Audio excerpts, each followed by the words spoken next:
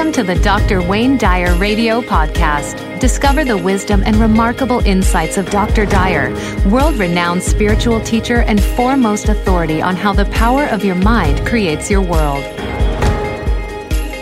Let's go to Doug. He's also calling from the Canadian area. He's in Toronto, line 6. And Doug, thanks for holding. Welcome to the show today. Hi, how are you? Thanks for having me on. It's an honor to speak to you, Dr. Dyer, and I'm really appreciative of you taking my call. Thank you. It's great to talk to you, my friend. I have a question that I currently work in a position, and I'm going to be offered a job in a different city. And I'm trying to get I'm trying to make my mind up whether I should take the job, which is a promotion, and it gets me away from working shift work, which I really don't want to do, but I have to move to a different city. And I'm trying to get in alignment with what it is I should do. And I find that when I think about moving away from my family and friends that I've lived with my whole life, it terrifies me. But then when I think about going back to shift work, that kind of terrifies me as well. So I seem to be lost. And I don't know whether to move forward or I don't know whether to move. I just feel like I'd be moving backward if I stay in my current position, and I just don't know what to do. Picture yourself right now, okay, in this moment. Picture yourself first of all, staying in the position that you're in, okay, and doing the shift work and the things that you think are somewhat anathema to what it is that you would like to do. Just picture yourself. Just get a picture of yourself spending the next, say, 5 years doing that work, and tell me when you can in a moment or so, how does that feel? What does it feel like? Not what do you think about it. I'm not asking you to meditate on it or cogitate on it or analyze it or figure it out or anything like that. Just feel it. Just feel it in your body. And what does it feel like for you? What does that feel like? Can you put a word to a feeling? Well, it feels like security. Yeah. But that's not a feeling. That's not a feeling. That's an intellectualization. Okay, what does it feel like? Right. Does it feel happy? Does it feel content? Does it feel sad? Does it feel fearful? Does it feel anxious? Does it feel, what is your body telling you? Because you, in order to, Doug, here's the truth. In order to learn something intellectually, what we do is we do what I just said. We cogitate on it, we think about it, we analyze it, we go through, and we come up with a conclusion, and then we act upon that conclusion. In order to learn something spiritually, there's only one way, and that's to experience it. You have to experience it in order to learn it. Like if I were to hold up, have you ever tasted a mango? Yes. You have. How about a papaya? No.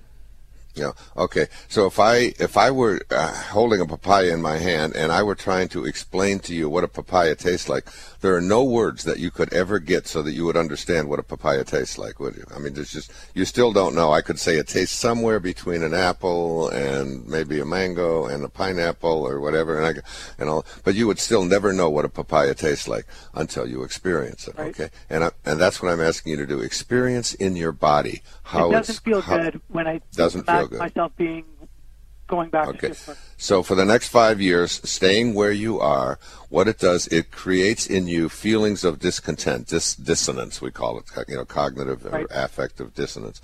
Okay. Now what I want you to do is picture yourself in this promotion, doing this more advanced work, getting a little higher pay, but also, whatever that means to you. And just get a picture of and feel it in your body, because when you experience something, you experience it in your body. When you think it, it's an amorphous thought. It's just part of the invisibleness that goes on within you all the time. But to feel it means that you experience it in your body. What does that feel like? What does it feel like to be getting up, maybe putting on different clothes on, having a little more responsibility, whatever it might be? How does that feel, including the other city? Yeah, it still feels good, but there's still some apprehensiveness. Mm-hmm. It's hard to describe. Yeah, but it feels good. It feels better. I think the bottom line is if I could do this and stay in Toronto, I would. But I don't. Right now, I don't really want to move. Yeah, and what is the city that is offering you the promotion? Ottawa. Down the road. It's like next door. It's a suburb. Yeah. This is how I would resolve this.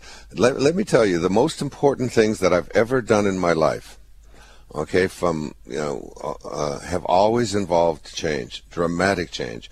Most of us are fearful of change, and yet there's something so exquisitely exciting about a new place, new furniture, new clothes, new surroundings, new whatever. And the fear that we have about that keeps us from making those things, it ties us to our past, okay? And so what you're doing right now is hanging on to, you've already described to me what you want to do. You want to grow, you want to advance, you want to improve the quality of your life in so many ways, financially and all of that. You want to do that, but the thing that keeps you from it is that you're afraid that if you go ahead and do that, then all the things that you're accustomed to now, like the friends that you have, and you know where the streets are, and you know your job, even though it's not the kind of job that really challenges you. And so here you are, with this dilemma, and the only thing that's keeping you from moving on is this thing that's like you want to stay attached to where you've always been. And I'm telling you, my friend, just keep testing your feeling within. One time you said it doesn't feel good, the other time you said it feels good. When Muktananda had an ashram in India, he would, as people would enter the ashram, he would ask them, "Do you know the difference between feeling good and feeling God?" And if they said no, he would take his forefinger and his thumb and he would make a circle and he'd say 0. There is no difference between feeling good and feeling God. Wanting to feel good is about the most important thing you can have. Wanting to stay with the familiar makes growth almost impossible. If you do things the way you've always done things, progress is absolutely impossible for you. But isn't there a way you can grow without physically changing things? I mean, as you said, we are our thoughts. Yeah, but this is the dilemma you presented. You could sit and contemplate your navel for the next 3 years, and probably learn to feel good. But likely that isn't going to happen for you.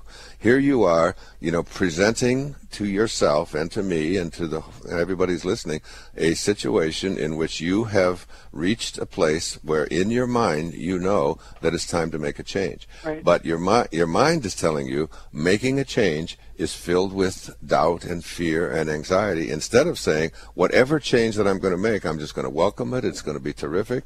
I'm not going to lose any of my friends. My God, it's only a few hour drive from, it's like all of those kinds of, and that all of the things that you're going through in your mind that are keeping you stuck where you are. And, in 4 or 5 years from now, just imagine yourself 4 or 5 years from now still doing the shift work. Still doing that and asking yourself, my goodness, there was a calling. I had a calling. I mean, you heard me talk at the beginning of the show, if you were listening. I mean, I had a calling to get rid of everything. You know what it's like to get rid of everything? I mean, all of your clothes, all of your furniture, all of the records, all of the photographs, all the books, everything that you've got. And you know what, Doug?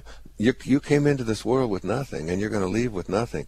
And these callings, these things inside of us that say, gee, I'd really like to do this, and guess what? They've picked me to be promoted, wow, I must be doing something great and all of that. But I'm going to put all of that aside in the name of staying with the familiar. Right. But what if you're not sure you can go with the promotion? You're not sure you can do the job. You're absolutely sure you can. All you've got to do is say to yourself, I can do the job. Say it. I can do it. I say it. I can do the job. I can do the job. How does that feel?